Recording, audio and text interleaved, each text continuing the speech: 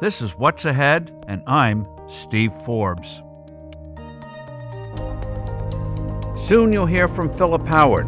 Recognized as an expert on regulation by both Democrats and Republicans, he'll fill us in on the absurd state of our overregulated economy, our overregulated government and country. Why do we have these 1,000-page manuals telling us in precise detail what to do? It is crushing all of us, and he has bipartisan support on ideas on how to change it and make us breathe easier again. But first, let's look at what's ahead this week. Even though Labor Day holiday beckons, a lot is going on. Hong Kong, there are going to be more demonstrations. And one of the reasons China is holding back is that if they send troops into Hong Kong, it's not going to be like Tiananmen Square. Hong Kong has a lot of narrow streets, unlike Beijing. This would be a bloody, hard fight.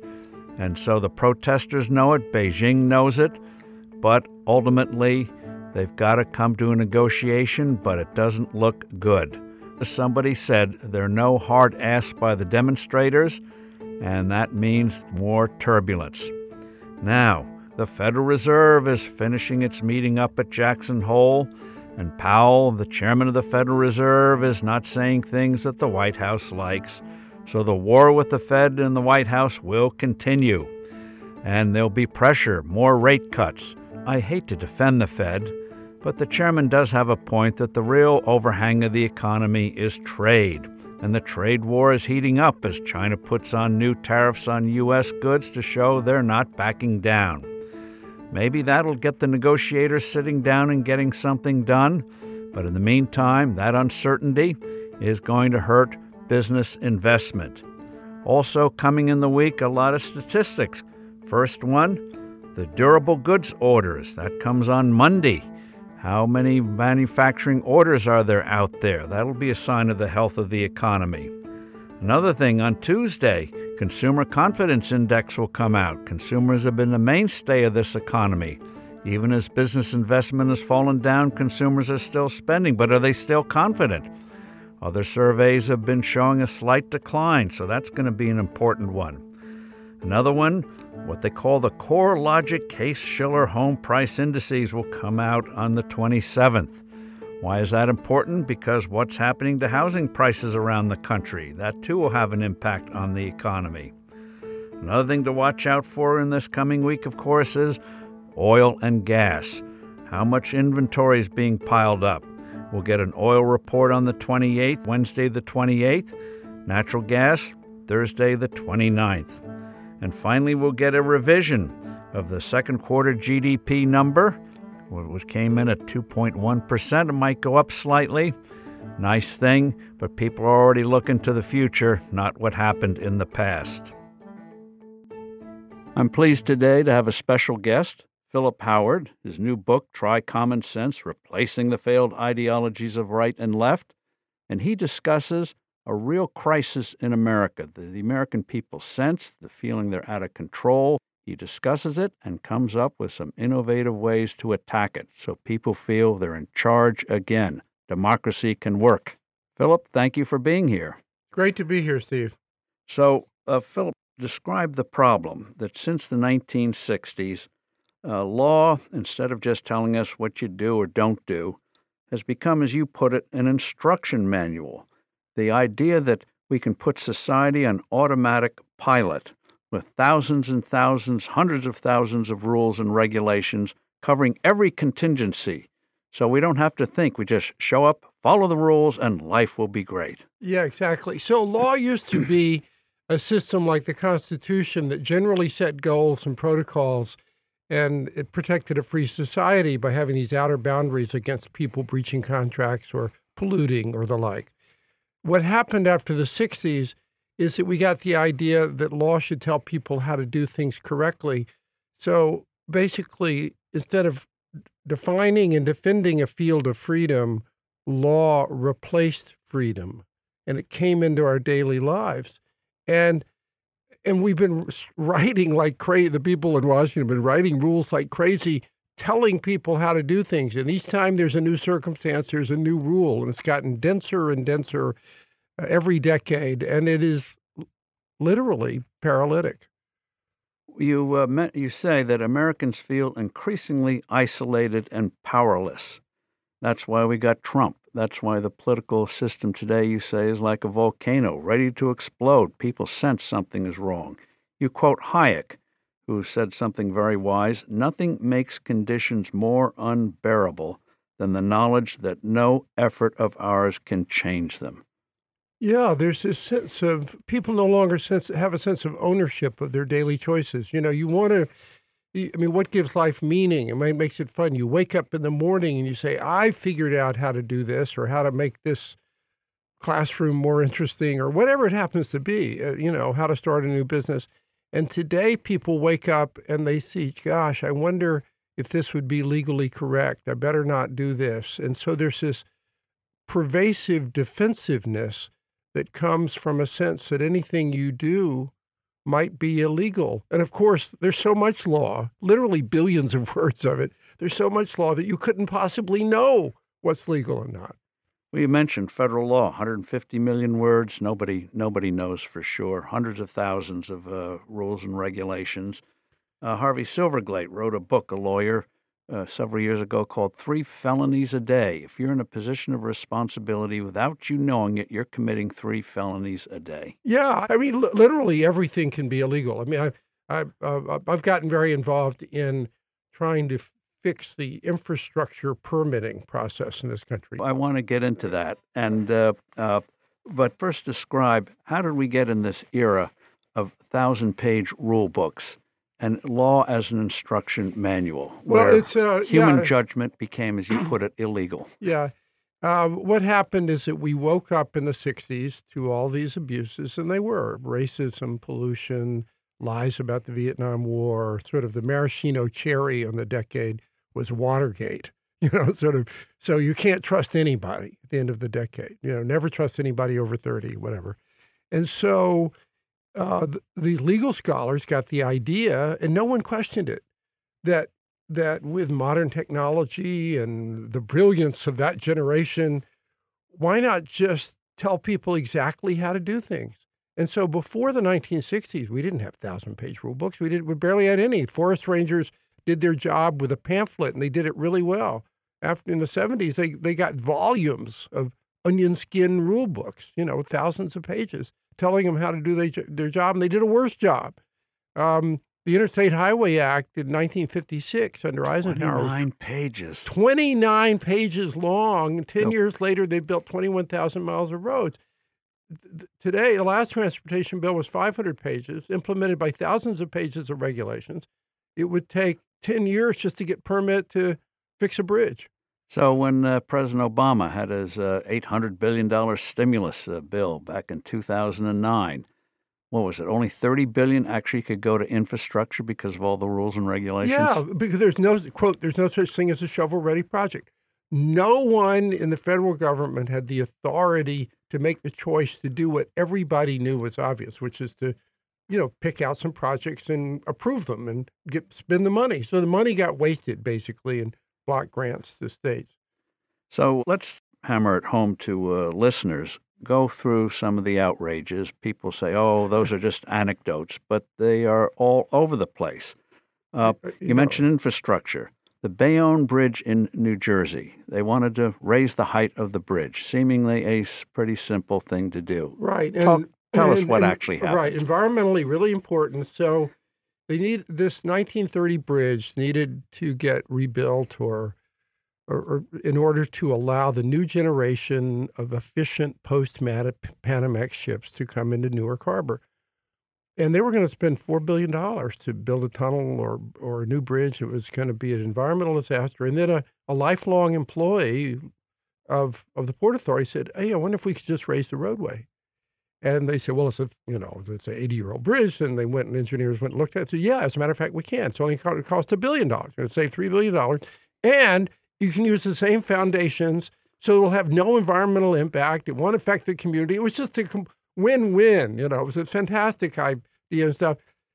5 years later, in a 20,000-page environmental assessment, they got approval to do what was completely obvious, to raise the roadway. It's just absurd. I mean, it should have been a 30-page environmental assessment looking at the construction impact. Tell us about the orchard in upstate New York. 5,000. Walk us through that, which is, again, symptomatic of what's happened it's just since the 60s. Pity small business. How could you possibly keep track of all this? So the New York Times does this feature story on regulation of a family-owned apple orchard in upstate New York. They're subject to 5,000 rules from 17 different regulatory programs. In the family office, they have 13 clipboards trying to keep track of all the legal requirements. The granularity of the rules is just astonishing. My favorite rule was the one that said you have to cover the wagon, the cart that hold the apple cart, if you will, that after the apples are picked. So when they're coming in from the orchard to the wagon, it takes a few minutes. You have to cover it with a cloth to protect against bird droppings. Now, those apples have been growing on the trees for 5 months, and the federal government has done nothing to protect those apples against bird droppings. I mean, the notion that for a 3-minute trip, all of a sudden there's a rule that says you have to cover the apples that are about to be washed in the barn is just absurd. And there's just a whole slew of those. Another one says you've got to check each morning the orchard to check for mouse and deer droppings so that the men, when they're walking, don't get it on their boots, so that when they're climbing a ladder to pick the apples, the droppings don't get on the rungs, then get on their hands, and then get on the apples. It's like this tortured logic. And again, the apples are all going to get washed, right? Right. So it's literally, I mean, and these are not things you could intuit. No practical person would ever think that those things are necessary for clean apples. So you have this bureaucratic structure, and I hope we get into this and what it does to the human brain. Yes, you cite some studies on. Yeah, we have this bureaucratic structure that that forces people to get out of their sense of right and wrong and their sense of what's practical and the sense of how to get things done, which is largely subconscious, which people are good at, and it forces them out of it, and it really exhausts them, and it makes them hate government. It's like death by 1,000 cuts all day long. And teachers in the classroom, you can't put an arm around a crying child, all this kind of baloney. Let's go through some of this. Tell the story of the lifeguard. Oh, yeah. So lifeguard has his jurisdiction on the beach, and it's defined. That's fair enough. But he notices somebody drowning just across the edge.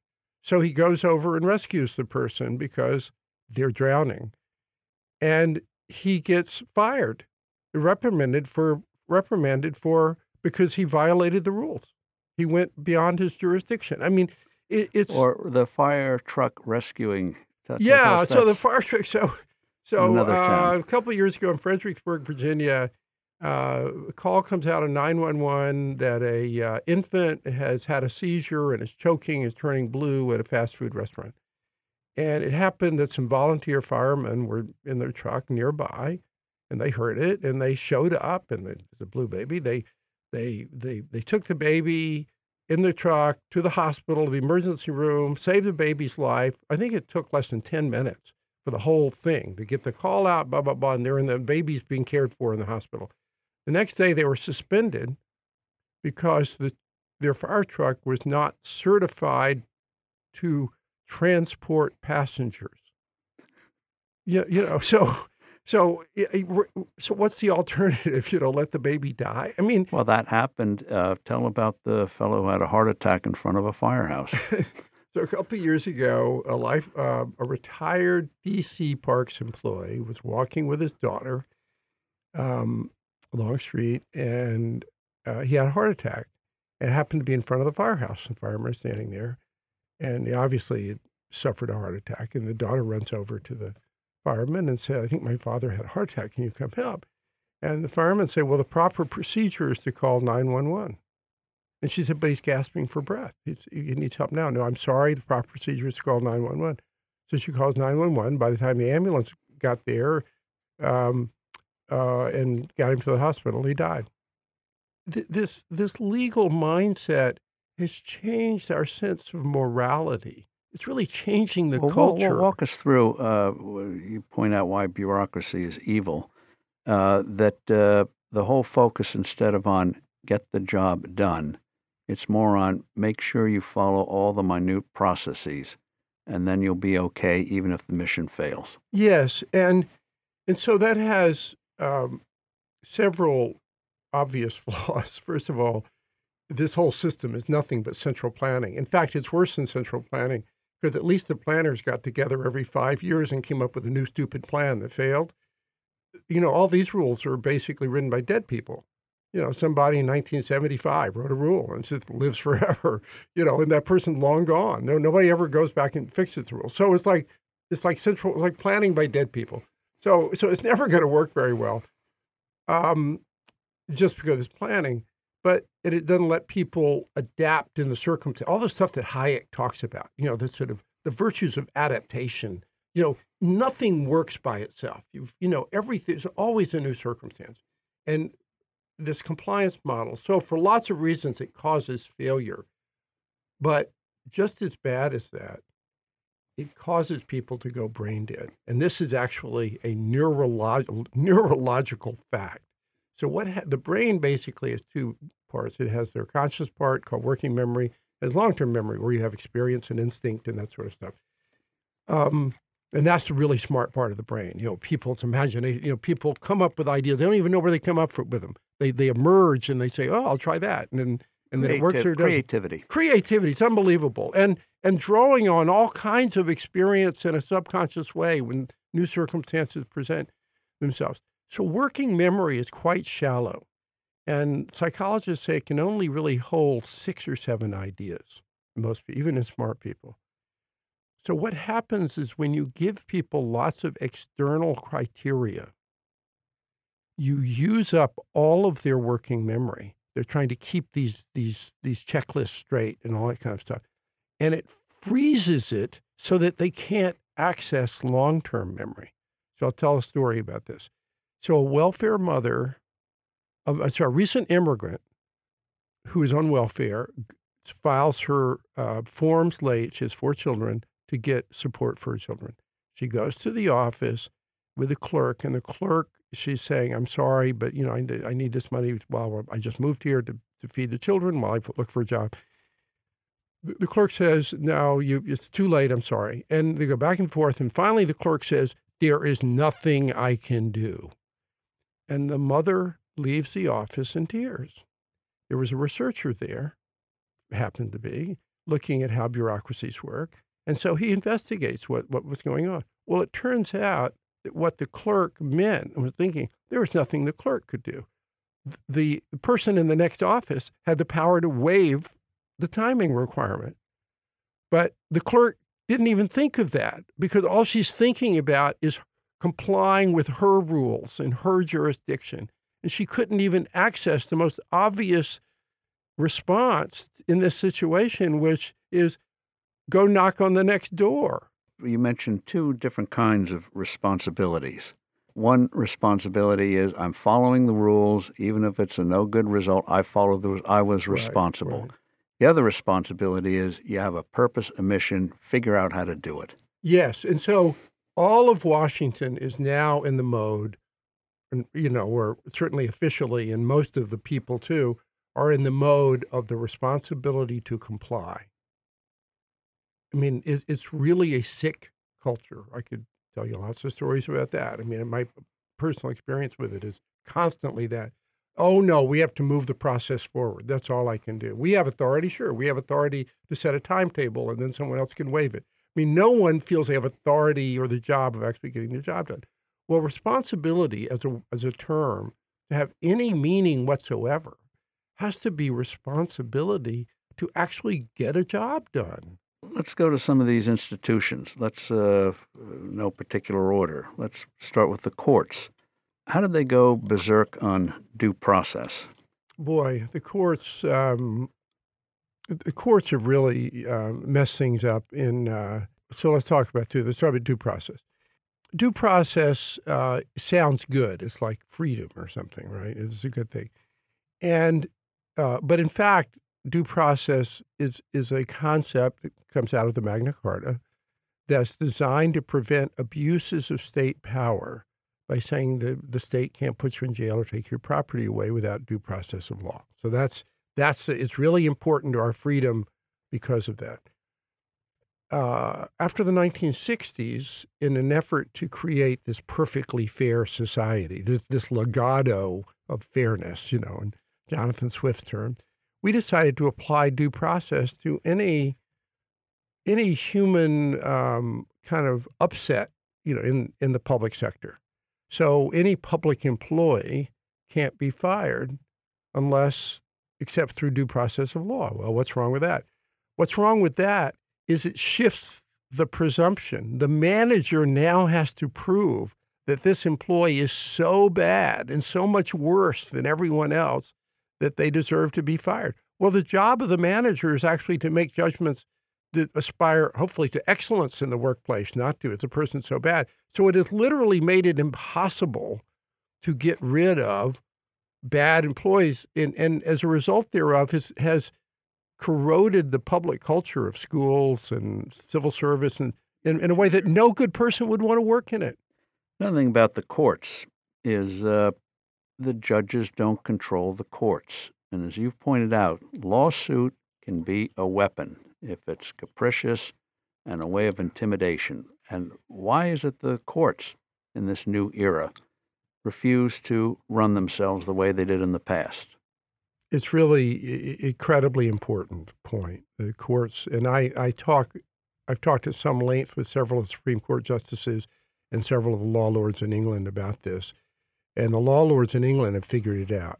And Jonathan Sumption just gave a Reith lecture on this very point about it's the role of the courts is not to be a neutral referee.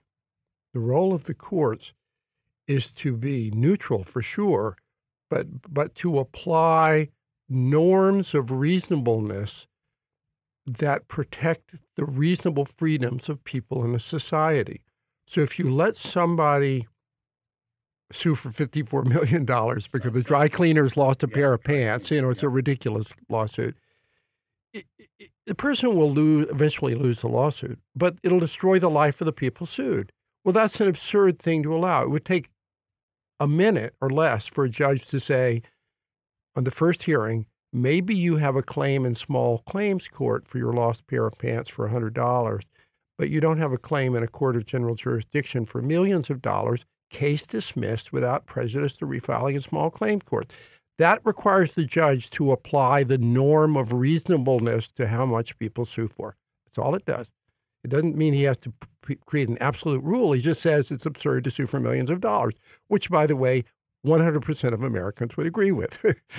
But judges don't think that's their job. They think their job is to sit on their hands and let anybody argue almost anything and let the jury decide. That is not law. That's the absence of law. Law is supposed to protect us, and their job is to fill the gaps in legislative and regulatory law in a way that defends the freedom. Instead, everybody goes through the day looking over their shoulders.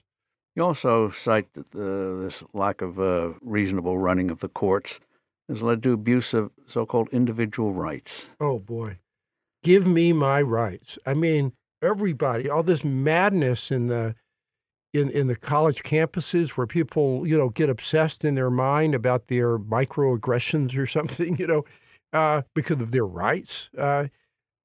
Well, what about my right to say, I think you're a jerk? It's a free society. Or to think that's ridiculous, or to wear a Halloween costume, or, whatever it happens to be. And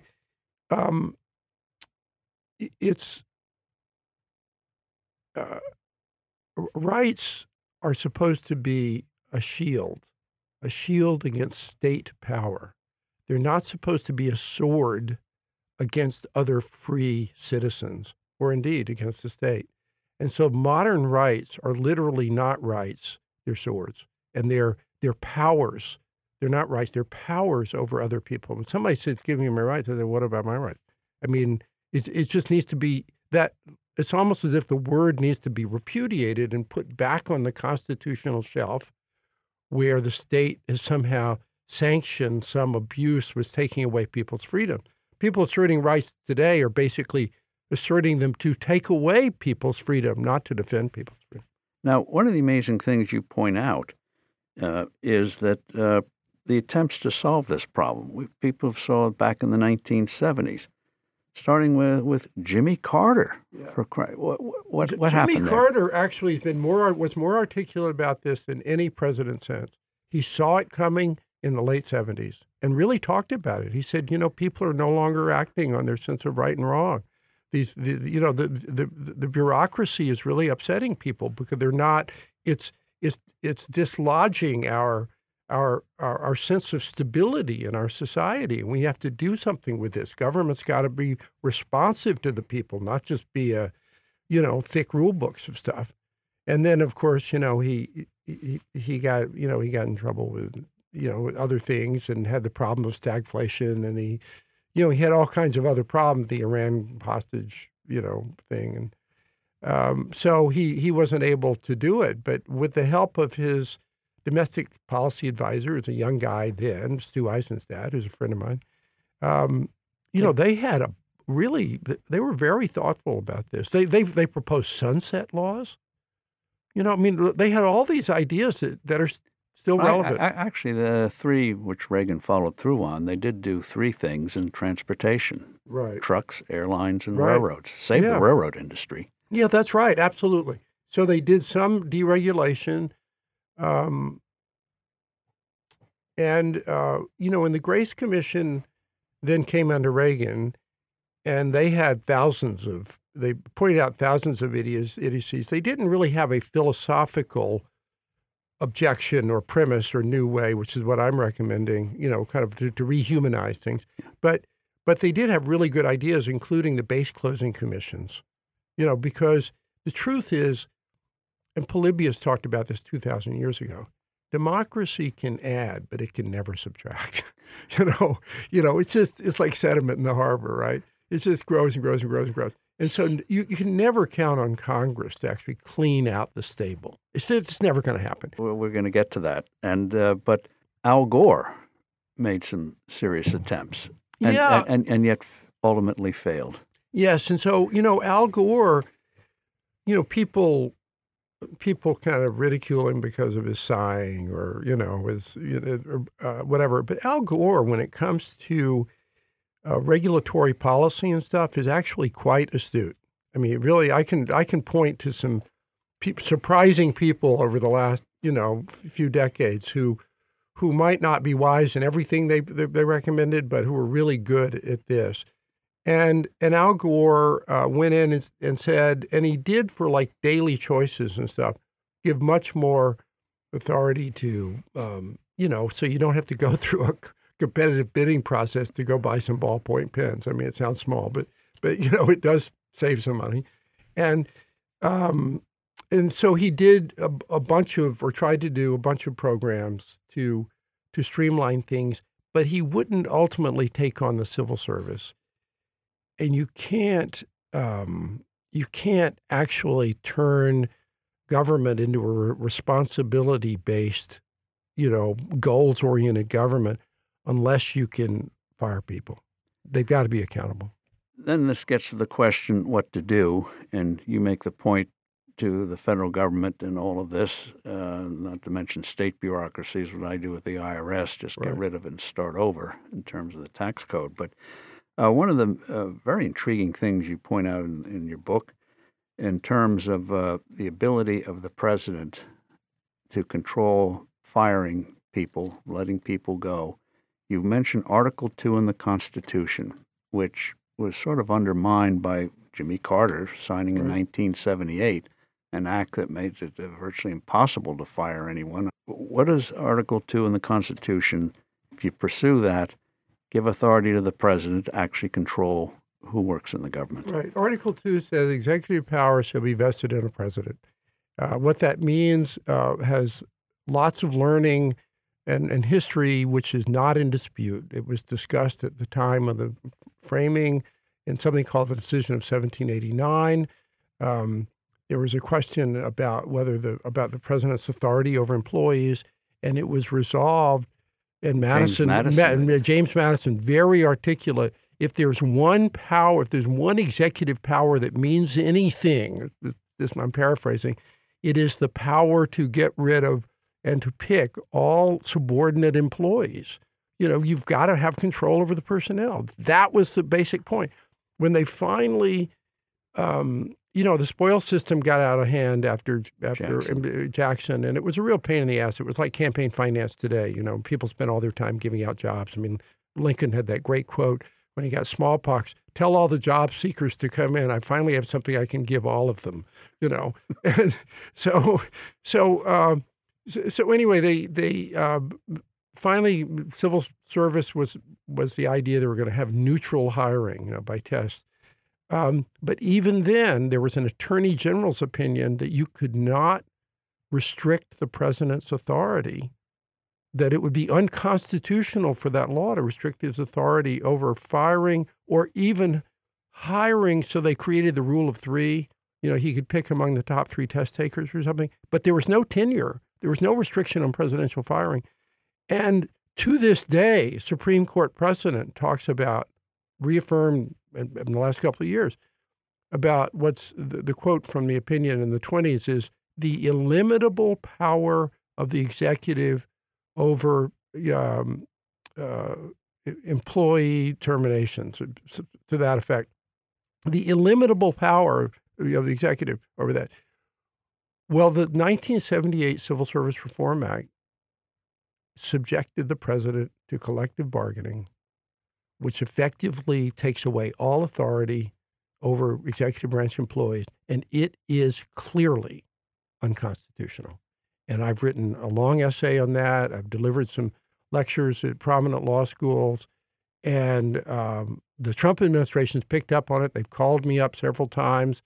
I've volunteered to write, and I've got public administration professor Paul Leitz agreed to help me do this, a new civil service code that would be constitutional, but that would restore the authority to actually manage and, so imagine that, the public servants.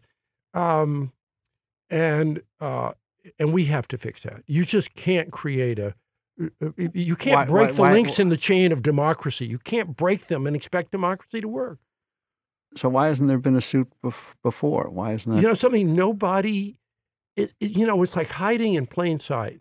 I mean, I had a bet. I was talking about this a few years ago with a friend who's a Yale law professor, Don Elliott, and he, at some public conference, he said, Philip even has a theory that civil service is unconstitutional. Ha, ha, ha. Everybody laughed. And I talked to him after, I said, Don, guess what? I'm going to prove it.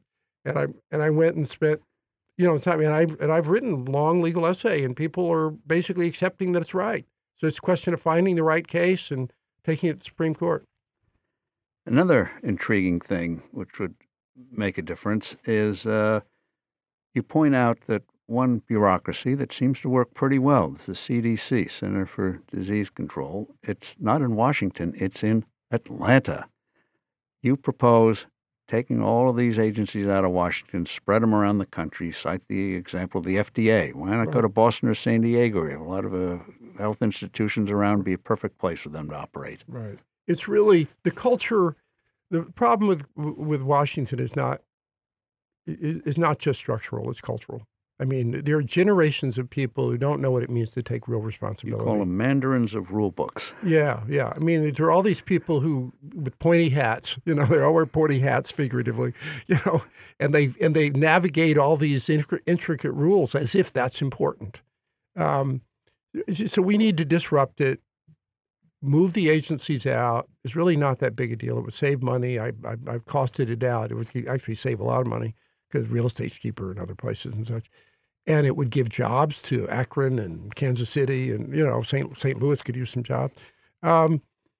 And agencies outside of Washington work better because the people there are surrounded by real people who wake up in the morning and have to actually take responsibility. Another thing you propose, based on the base closings idea, is what you call recodify commissions, where you just take all of these rules and try to just boil them down to a few principles. Yeah, it's really, Congress cannot fix this problem. Congress can, as we were discussing earlier, can be additive. They can create a new law like the Affordable Care Act from time to time. But they're never going to take stuff away, because there are 7,000 interest groups in Washington whose whole mission is to preserve the status quo, is to preserve the farm subsidy, or whatever it happens to be. So Reagan was right. The closest thing to immortality in the world is a government program or agency. Yes, and American citizens know this. Again, another reason they voted for Trump. They know that Washington is disconnected. It's like a gear with no teeth connected to the rest of the country. It's not responding to the country. It's just spinning for itself. Washington apparently has one of the biggest Lamborghini dealers in the country. I mean, there are all these people doing really well, just doing nothing, and so Americans are right to hate it. But Trump doesn't really quite understand when he says drain the swamp, that it isn't, you don't drain the swamp by allowing coal to be burnt again. You drain the swamp by getting rid of all this micromanagement. Getting people up. You can have distant oversight of safety and go after unsafe workplaces without making people spend, 20% of their overhead filling out forms that matter to no one. Or 7-page instructions on how to use a ladder. Yeah, or my favorite OSHA rule is that stairwells shall be lit by natural or artificial light.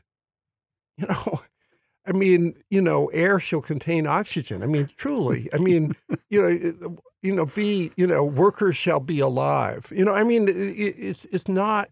You don't need rules for this.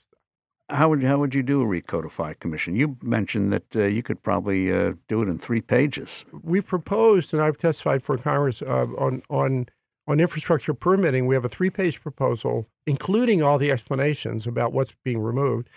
3 pages that just creates clear lines of authority to decide how much environmental review is needed, whether it's effective, to make decisions when agencies disagree with each other, to limit litigation to things that really matter instead of, not overturning a pebble, or whatever. It's really not that hard.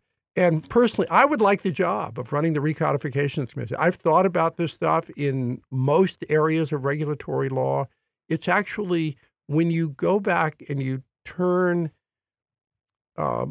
oversight programs into goals, and you're willing to accept a measure of responsibility by people to make choices, they can be really simplified, but Congress will never do it because there's always going to be a special interest that doesn't like it. So just like the Base Closing Commission, it's got to be done by a small group of experts. And voted up or down. Yeah. You cite the example, Australian nursing homes, where they had thousands of rules and regulations. Right. And then they boiled it down to a handful of principles like keep the place clean. Yeah. And so, and so they were, someone had the bright idea of replacing 1,000 rules with 31 general principles. Have a home-like setting, respect the dignity of the residents. The experts scoffed, and they went in to study it after they put in this rule. Within a year, the nursing homes were twice as good. And what they found was by taking away the rules, people actually started focusing on the residents and the quality of the place. And so instead of, using up your cognitive, your working memory with complying with all these checklists, they were actually looking at the resident, what would make this better? And it allowed people to innovate. So one nursing home would be different than another. And it didn't mean that there weren't disagreements. Disagreements, I argue, are good things. People disagree, and they're all at risk because in my world, there's an authority mechanism to resolve disagreements, as there was in Australia. There's still a regulator up there.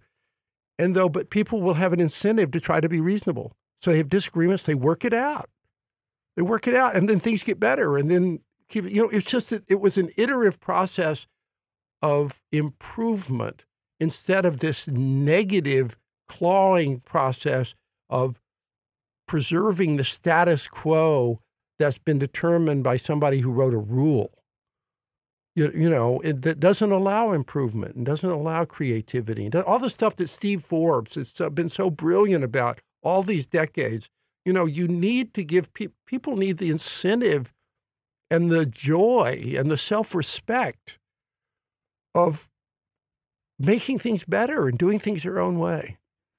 Well, you mentioned earlier the Forest Service Rangers back in the 50s and 60s did a nice job with few rules or regulations. It was unbelievable. And Herbert Kaufman did this study called The Forest Ranger. It was published, I think, by Brookings in 1960. It was incredible. They had this professional culture like the Centers for Disease Control has now, where they made all these decisions, how much logging we're going to do here, there.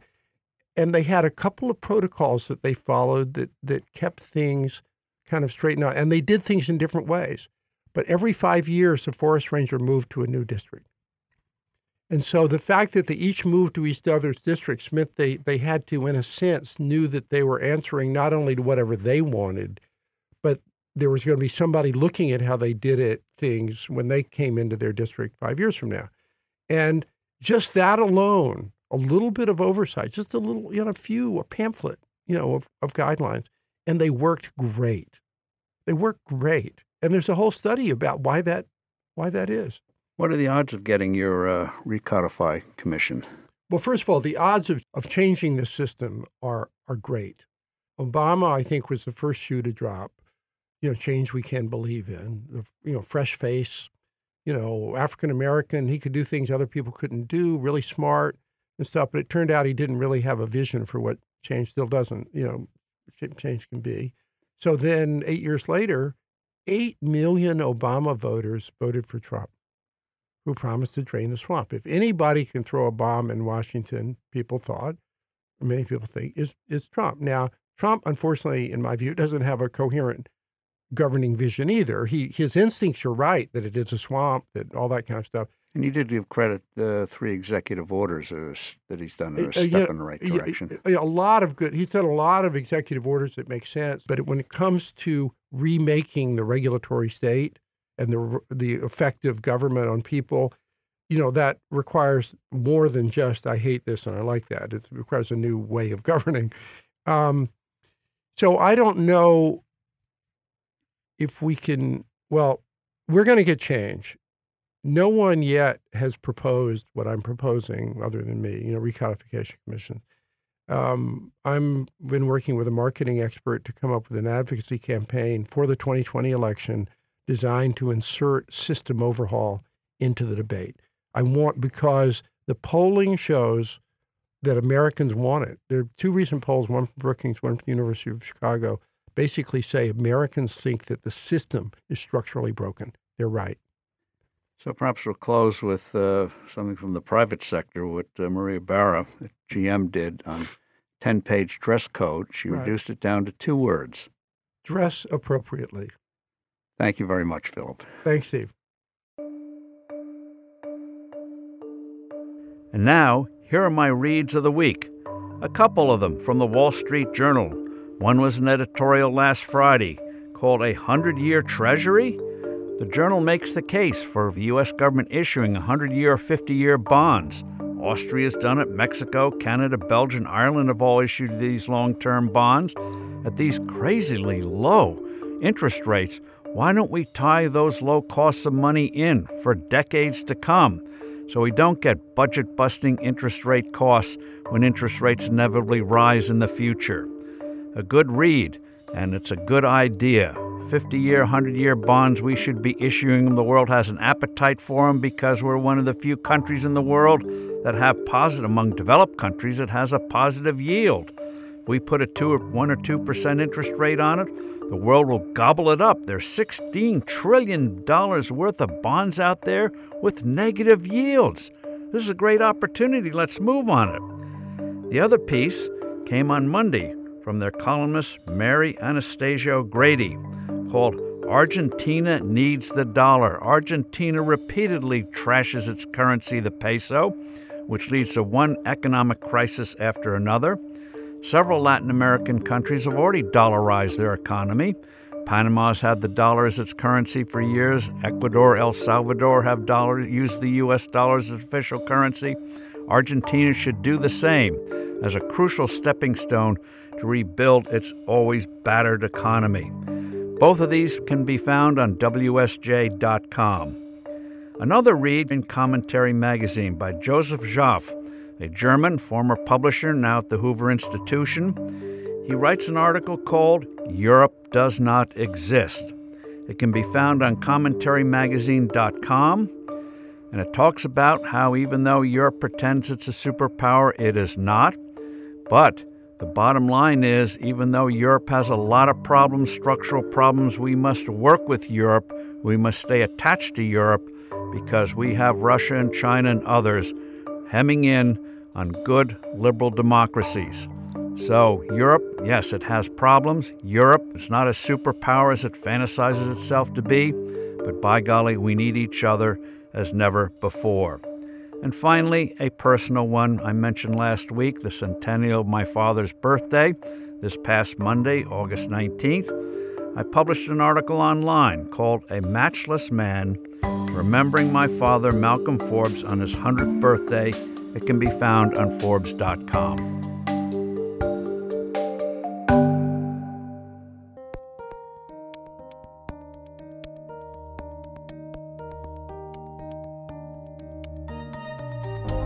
Thanks for listening to What's Ahead.